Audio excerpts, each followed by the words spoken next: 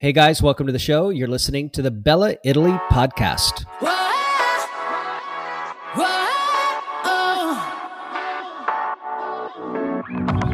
Capita di rimanerci male per una discussione, di non avere sulle cose. Hey everybody, we are back around again. Anthony and Brian coming at you. I mentioned Anthony first because he usually gets a second seat on the bus. He's riding shotgun most of the time. So, Anthony, you are in pole position, sir. How you doing today?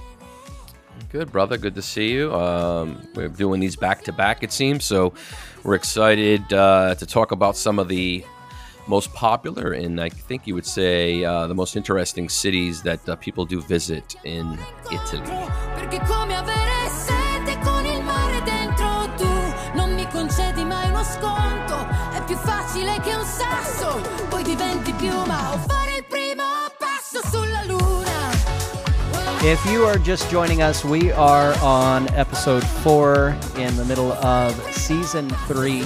As we've come back around here, we're taking another pass at some of our more familiar and favorite little jaunts. And we kicked off this season talking about how we should look at the trips coming over from the States, especially as a minimum of 10-day journeys. I don't want to get back into all of that on this episode, but if that's intriguing, go back and listen to episode 1. From there, we took a look at Rome, and then we got into the heartland really quickly on the last episode. We had a special guest on board, Anthony's wife, Denise, who is also a member of the Italy with Bella team, and she helped us drill down into what makes it matter. Why spend time out in the countryside, especially in this green heartland in between Rome as you're heading up north.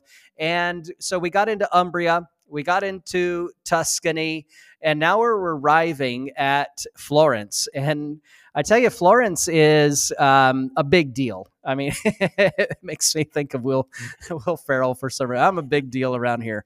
Well, okay, but why?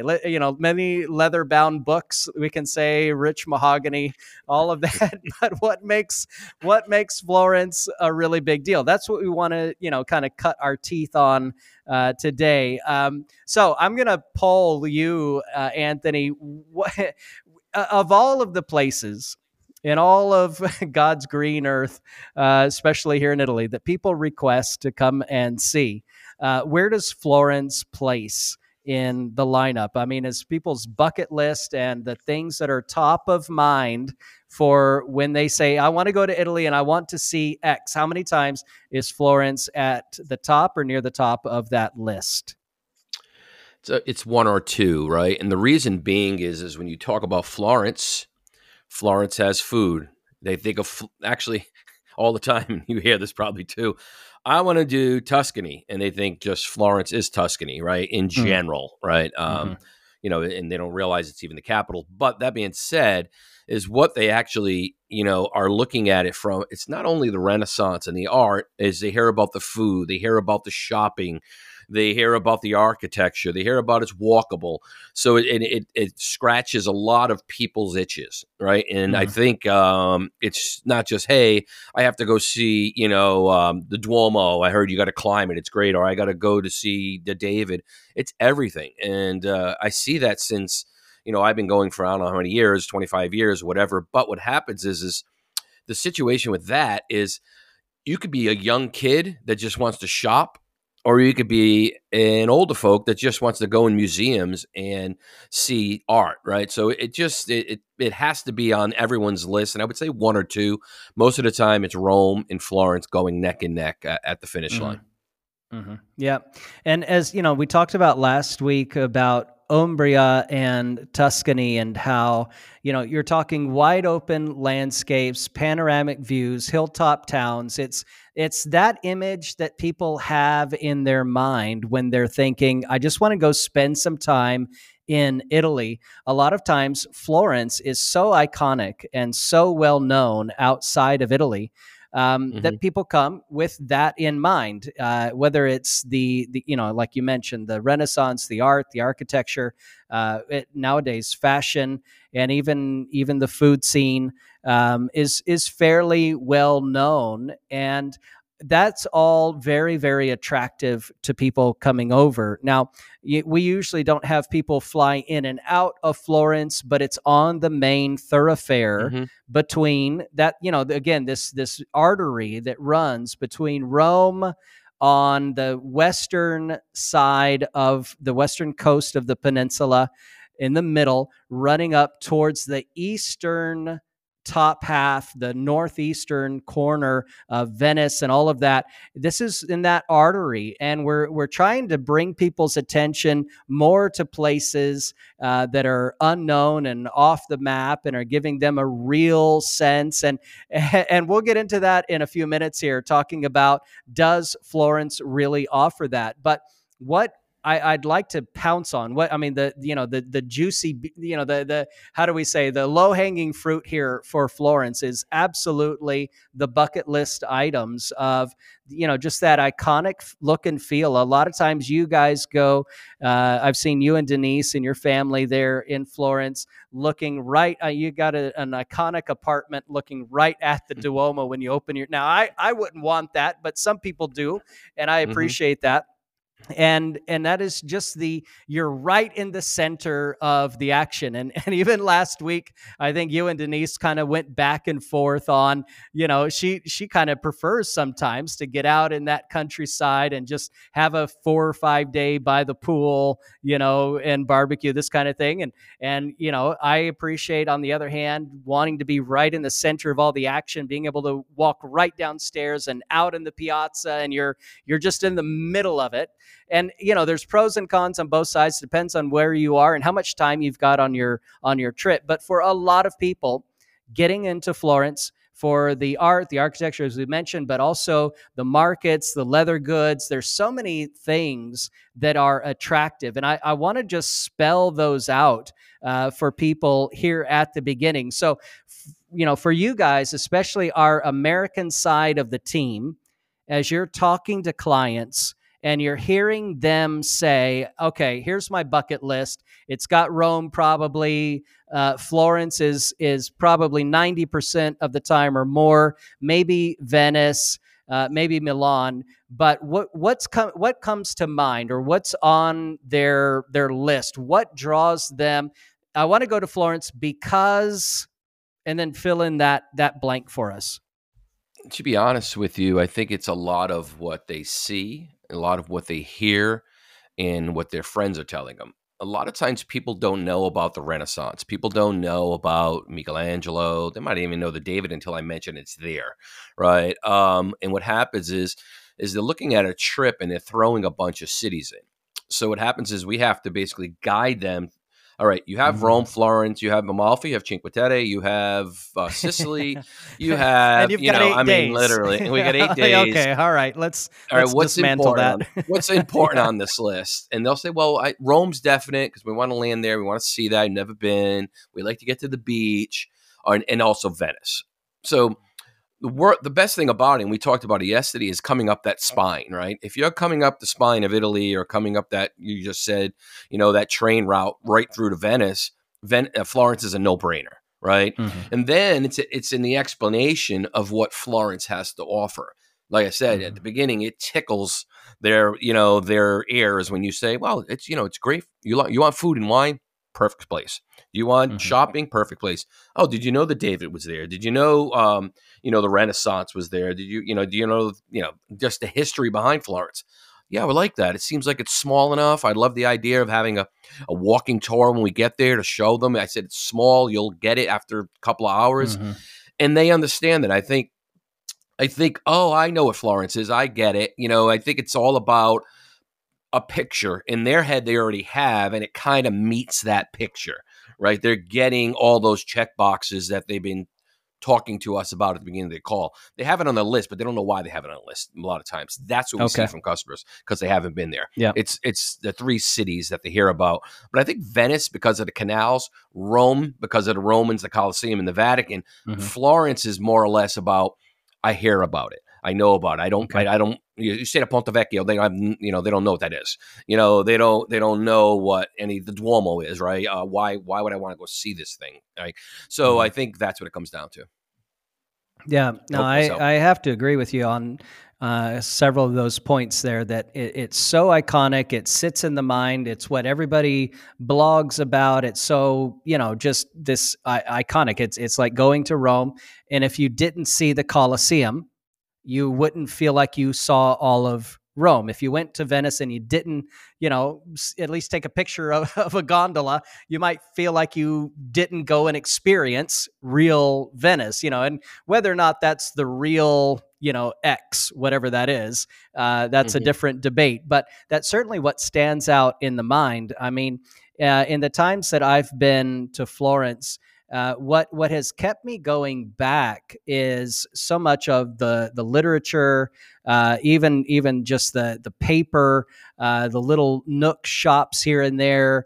It's the feel of I'm experiencing a little bit of otherworldliness or back in a different epoch of time where I kind of roll back. Now, I'm not rolling back to the ancient Roman Empire.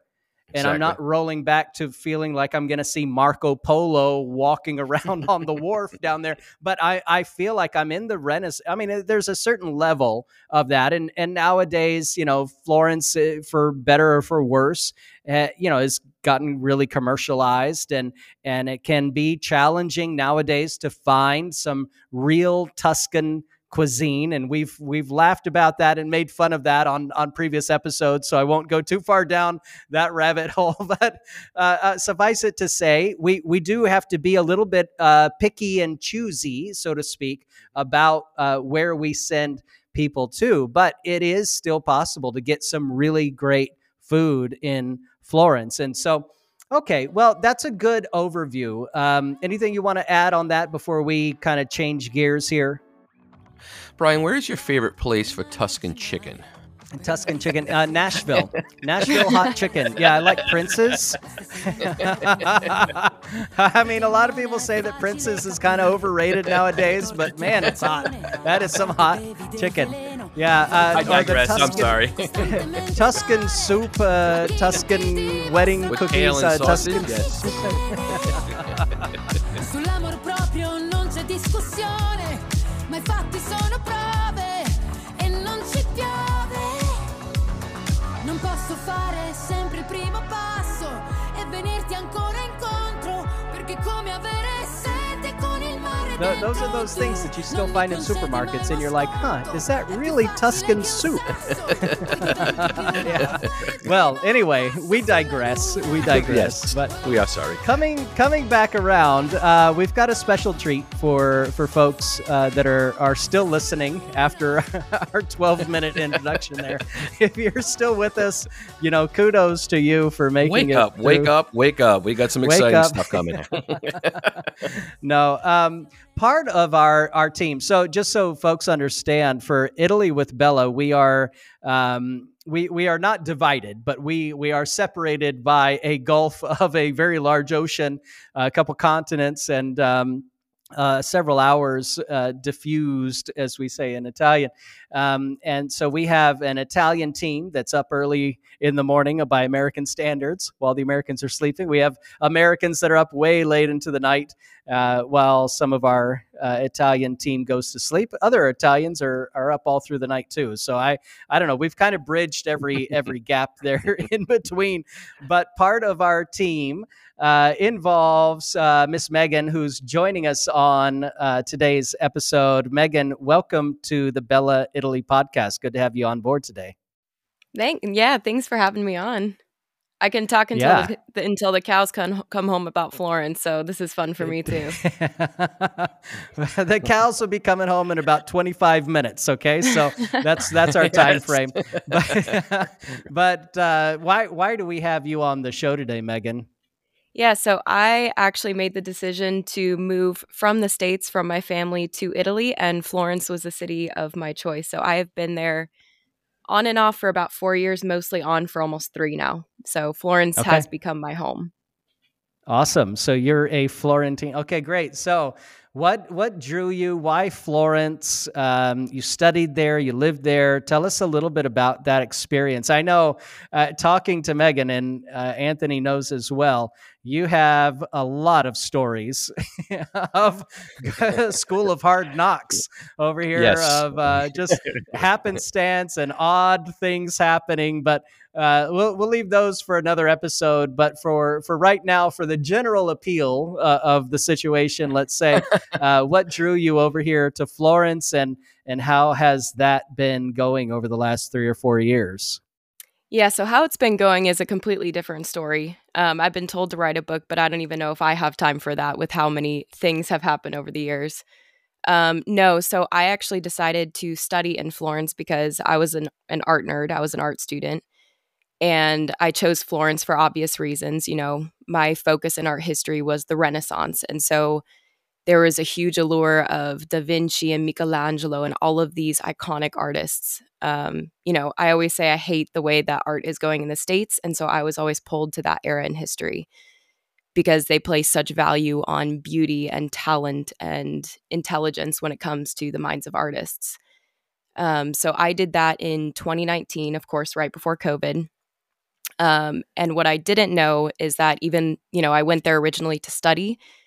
And the second, and I always tell people this sounds crazy, but the second I stepped foot in Florence, it felt like coming home to a place I'd never been. Mm. Um, so I worked these last 3.5, 4 years to make that my home. And so you've been studying art and a student of history and the Renaissance and even some of the architecture there. So I know that you've had lots of people come through and you've showed them around what is your new hometown. Now, you're originally from Arizona, is that correct? That's where you More or call less. home in the States? Yeah. For the Okay. bigger chunk of All my right. life, more or less. Okay.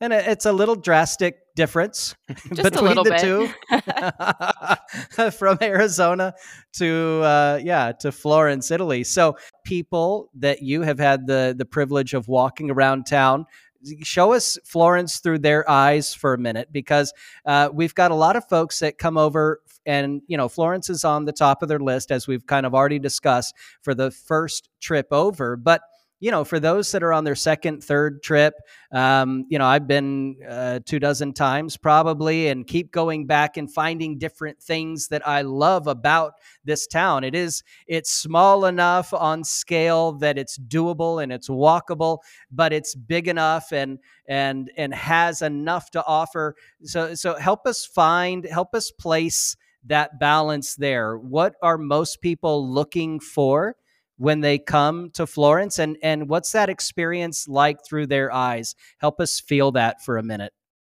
Yeah, so I will preface this just as kind of a bigger picture moment, but I am not a city girl in the slightest. I grew up driving by cows, and I never pictured myself living in a city. It was never in my mind. But Florence, like you said, has that.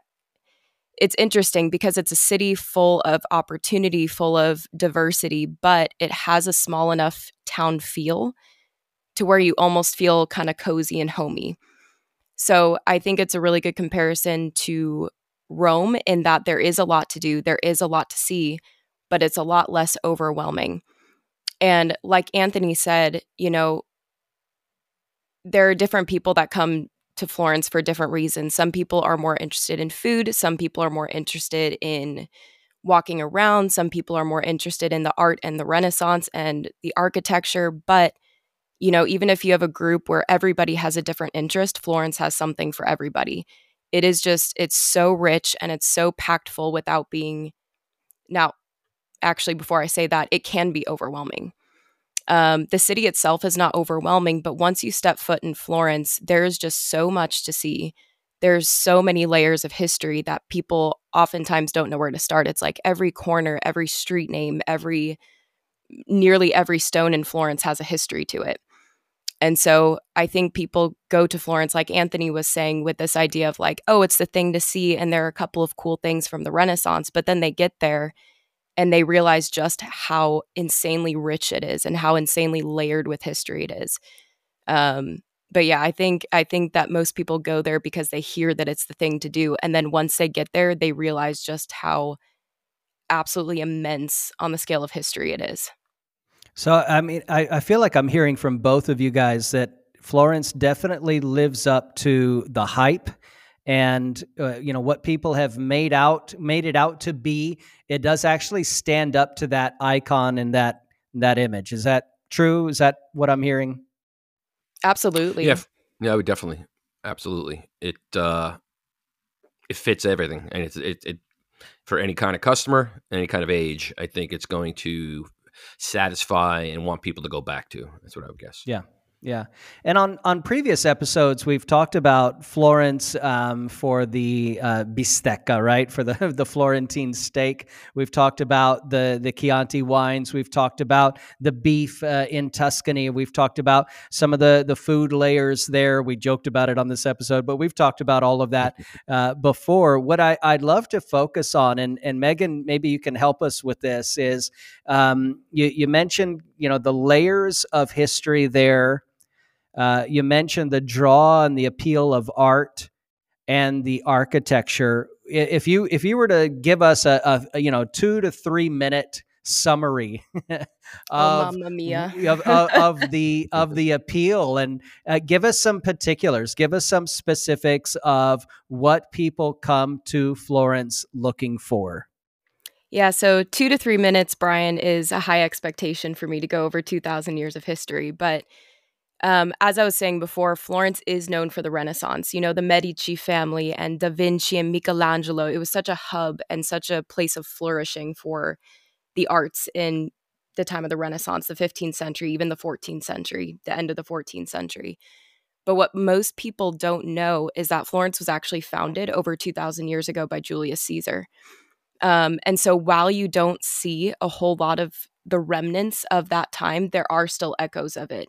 You can walk through certain streets. There's one street called Via Torta, which everybody walks by to go to the oldest gelateria because that's what's important. But it actually has this interesting curvature to it. Most of Florence is not necessarily gridlocked, but it tends to have more straight streets. But then you have this odd kind of turn in the street, and it's because it's built upon the ruins of a Roman stadium from 2,000 years ago. So even though you don't see the building blocks of that stadium, you're still walking on the layout of it, because I love Italians, but Italians being Italians didn't just redo the foundations, they just built on top of it.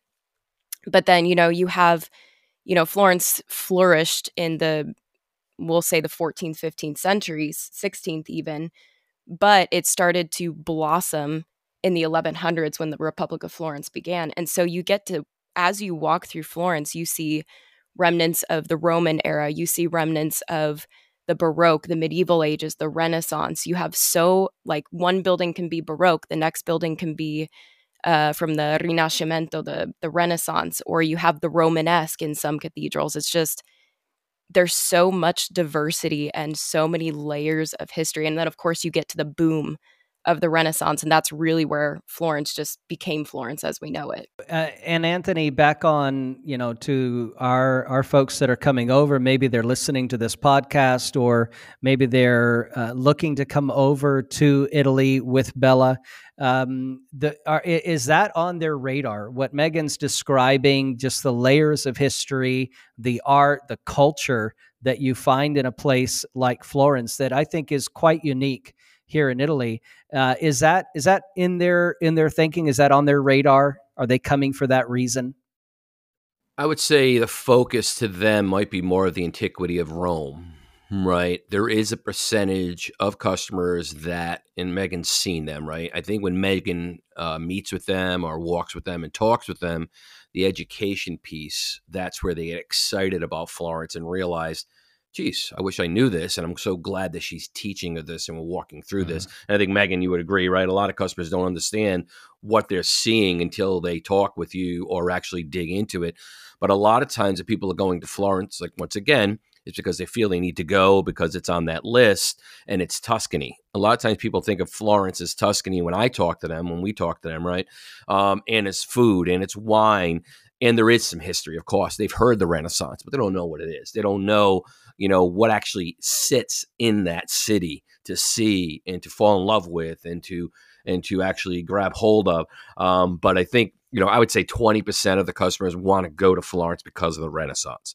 20% of the customers want to go to Florence because they want to see the David, maybe even less, to be honest with you. It's more about, I've heard Florence is beautiful. I've seen pictures. I love, I want to see the old bridge. I want, it's a lot of, like you said, what have I seen on Instagram and what have my friends told me, but they don't really have an understanding of the depth and the width of what it has to offer in regards to what Megan just said.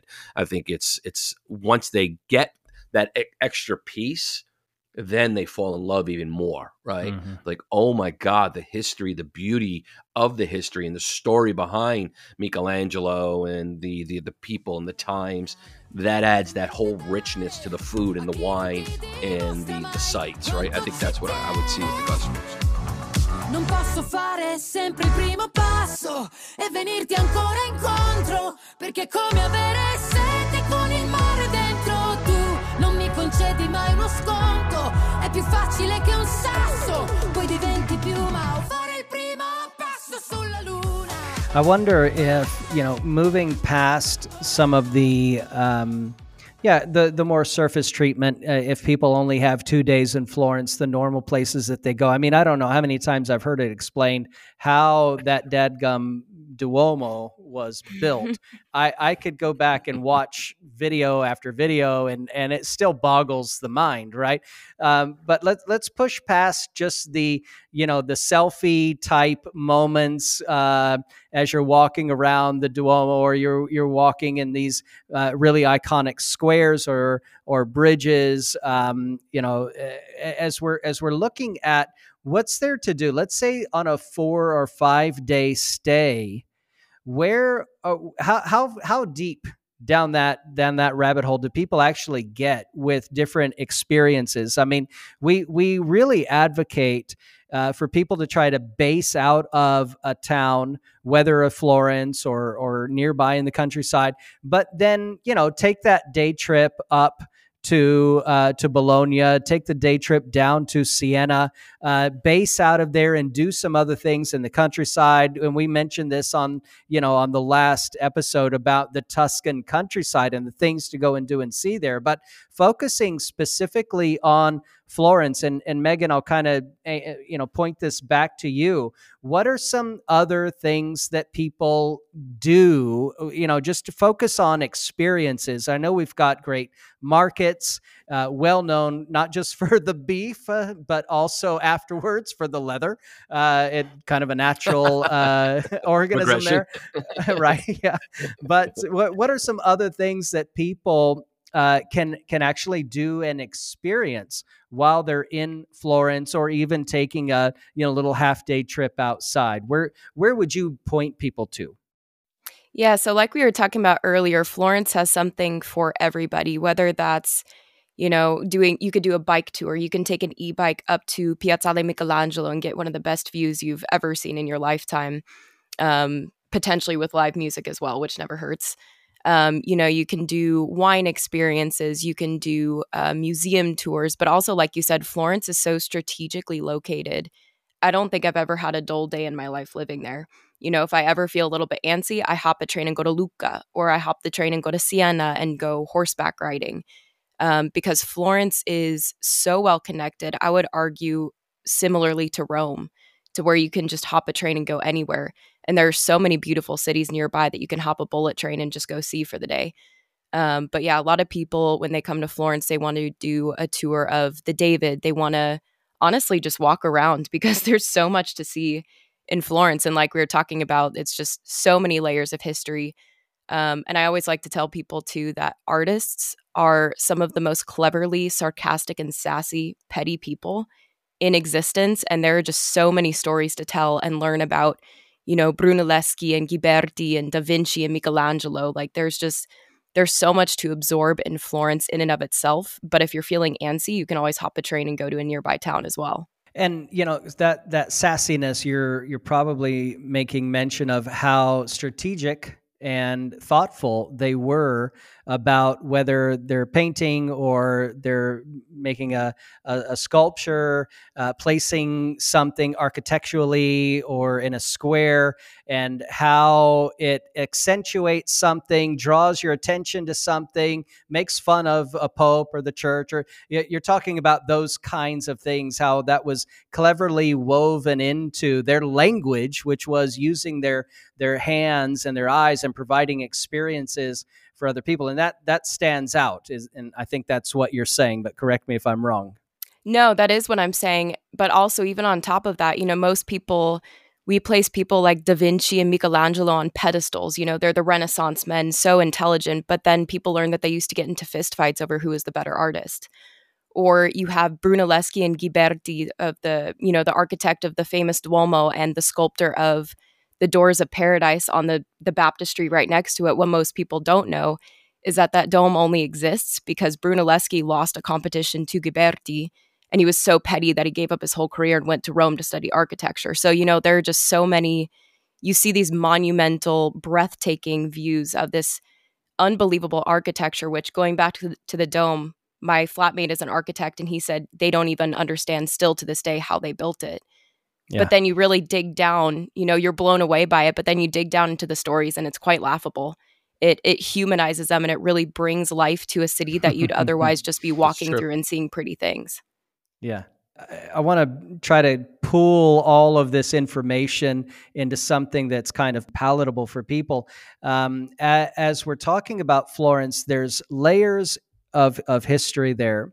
There's layers of art and the architecture that really stand out. That we have a lasting icon that is really famous and draws people's attention. But as soon as we start learning some of the context of who lost a card game or a bet and then had to do X, Y, or Z, it makes it kind of funny, the backstory, but not knowing it, and this is something that we've always said, Anthony, in the couple of seasons that we've been on here, we have been advocates of taking a privately guided tour and with somebody that can actually educate and wants to teach and wants to impart and wants to show the context and why is it this way, because that really helps people appreciate and enjoy where they're at. I think that's what we're kind of alluding here.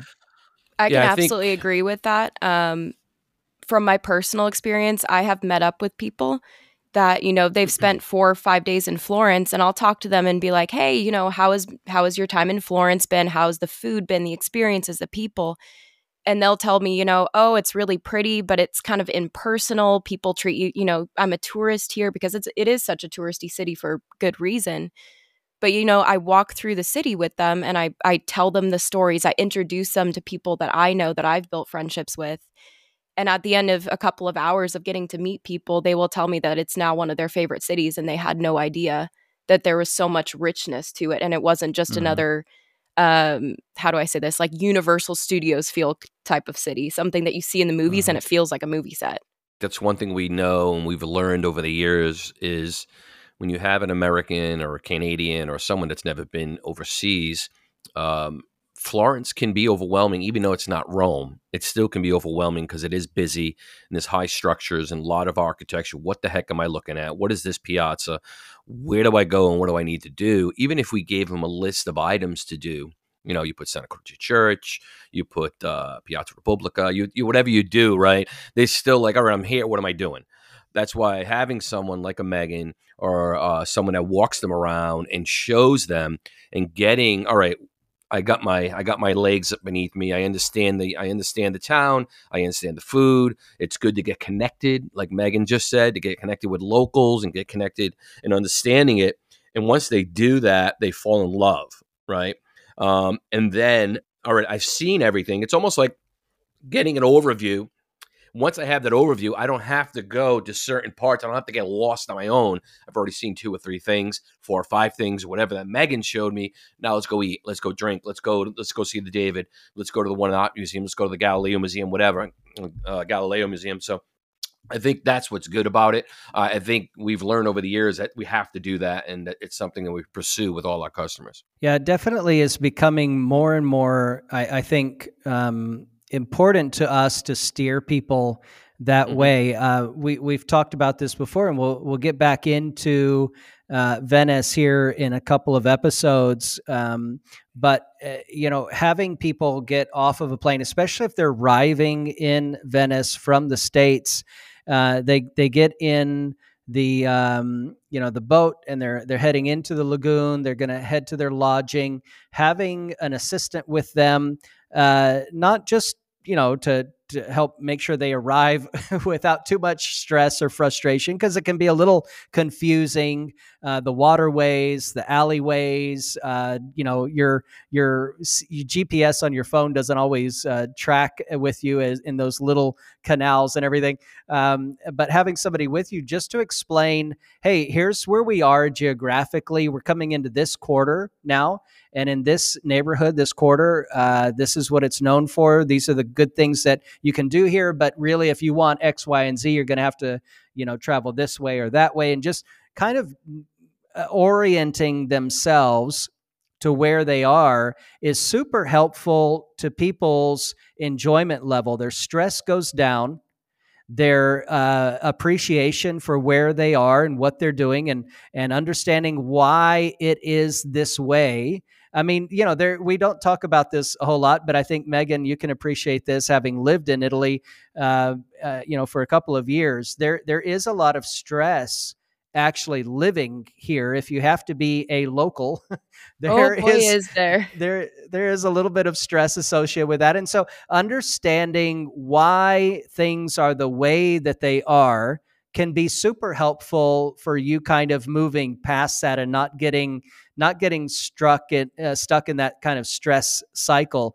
And so, like we're saying, arriving in a place like Florence or a Rome, or one of these bigger cities, and just having somebody for the first hour or two that can help you orient, take you on a little walking tour, show you the lay of the land, introduce you to a couple places that you might want to go back and spend more time in, or the more important art galleries, the universities, the churches, the places that are really attractive, and to know, okay, you kind of, in your mind, you start to build your own itinerary. But this is an education process a lot of the time. And just like you're saying, it's kind of unfortunate that after spending several days in a town, somebody might have run into you and then only then figured out, oh, well, that makes sense now. Oh, well, I wish I would have known. I guess I'll have to do that on my next trip over.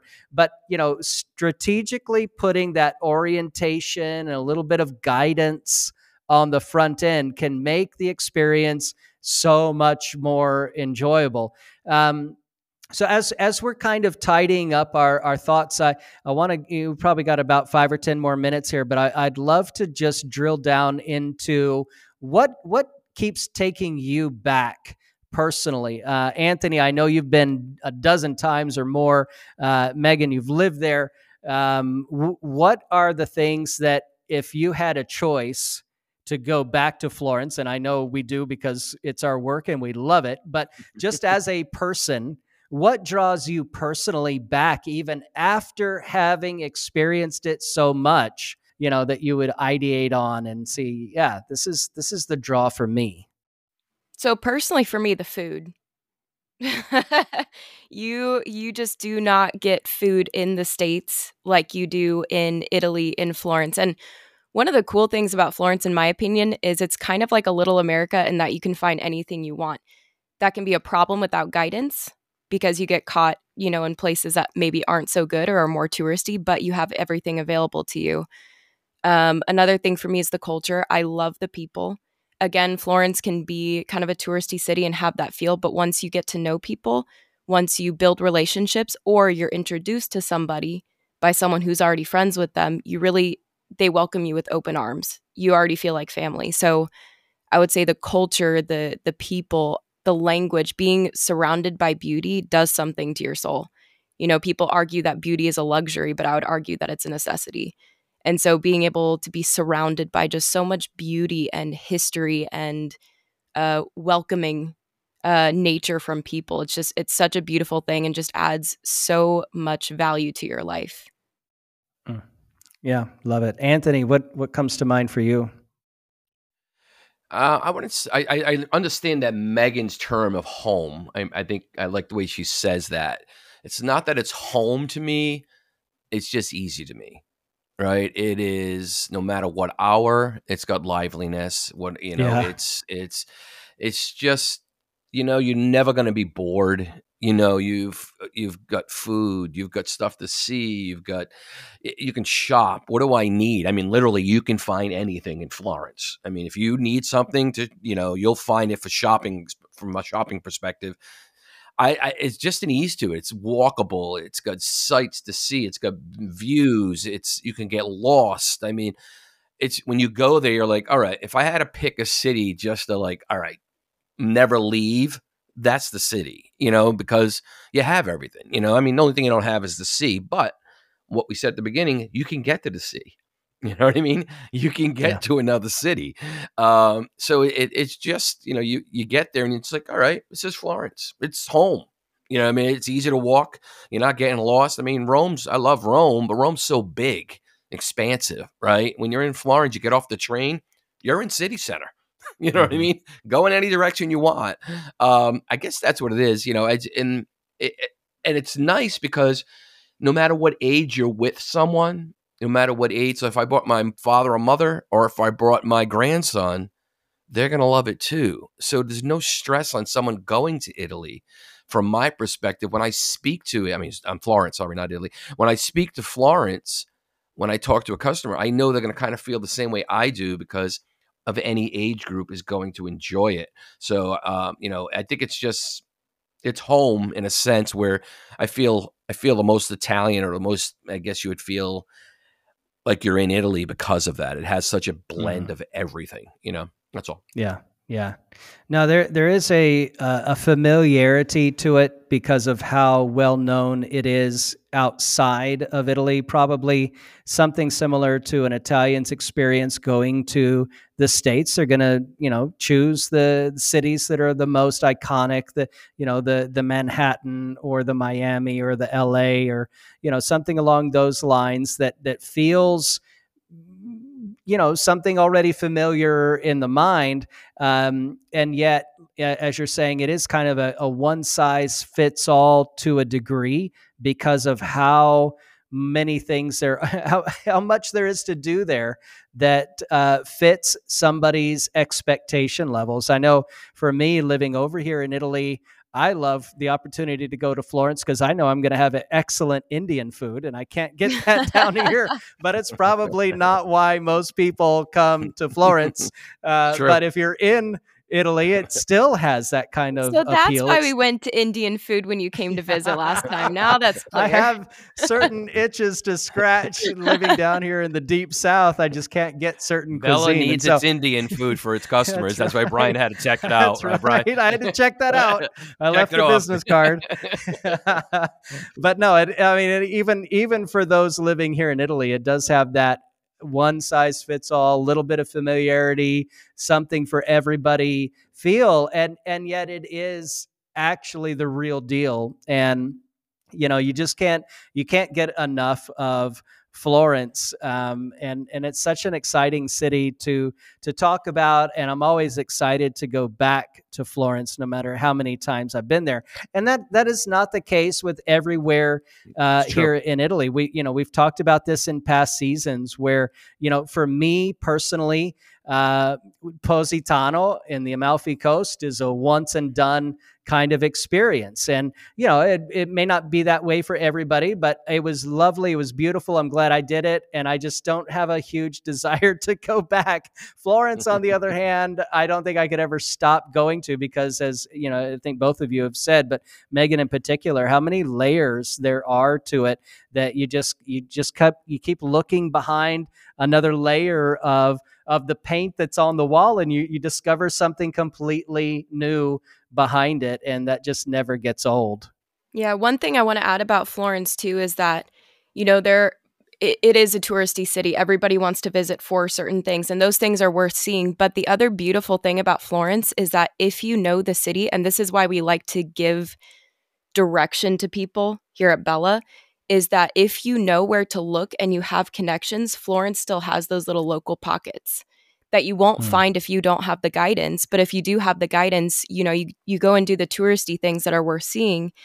And then when you go to dinner, you go for your aperitivo, you want a little quiet time. There are still those local pockets where you can kind of let your shoulders down and, appreciate the more local feel. There's still those pockets where, Florence closes down in the middle of the day that you don't get in the touristy city center. So if you know where to look, you still get that real feel as well. No, I love it. That's an excellent point. And probably I will say this, Anthony and I have gone back and forth on favorite downtime, kind of letting those shoulders down, like you mentioned. And I think Anthony's is having that Negroni at aperitivo time, sitting in a piazza and watching people go by. I can't think of a better city in Italy to do that than Florence. It's absolutely my favorite place to have that kind of an experience in. So with all that said, Florence is worth it, getting through some of those layers, educating yourself, drilling down, spending some time and even basing out of, because it's a great central location. Just can't say enough good things about Florence. The next episode, we're going to talk about the coastal areas, and we're going to get into some new terrain for us that we haven't really debated or gone back and forth. I'm excited about getting into that. But just want to say thank you, Megan, for the perspective that you've brought for us today. You've added a lot of color and flair to our two ugly old men show. Just and a little bit of femininity here sprinkled in. Thank Just you a tad. for bringing that to us, and appreciate you being on the team. And if you guys are thinking of going to Italy, do yourself a favor. Go to Italy with Bella. Check us out online, ItalyWithBella.com. Sign up for a free consultation with Anthony and his wife, Denise. No strings attached. They don't play the little, the mouse game, the shell game with you. It's just a free consultation. Find out what you're missing out on by not being over here in Italy, and especially in Florence at all seasons. Florence, especially at Christmas time, as we're getting to this part of the year, is just so beautiful, and I miss it being all this way down in the south in Sicily. But so glad to have you guys on the show today. Thank you for being here, and we will see you right around the corner on the next episode. Ciao for now. Arrivederci. Ciao. Arrivederci.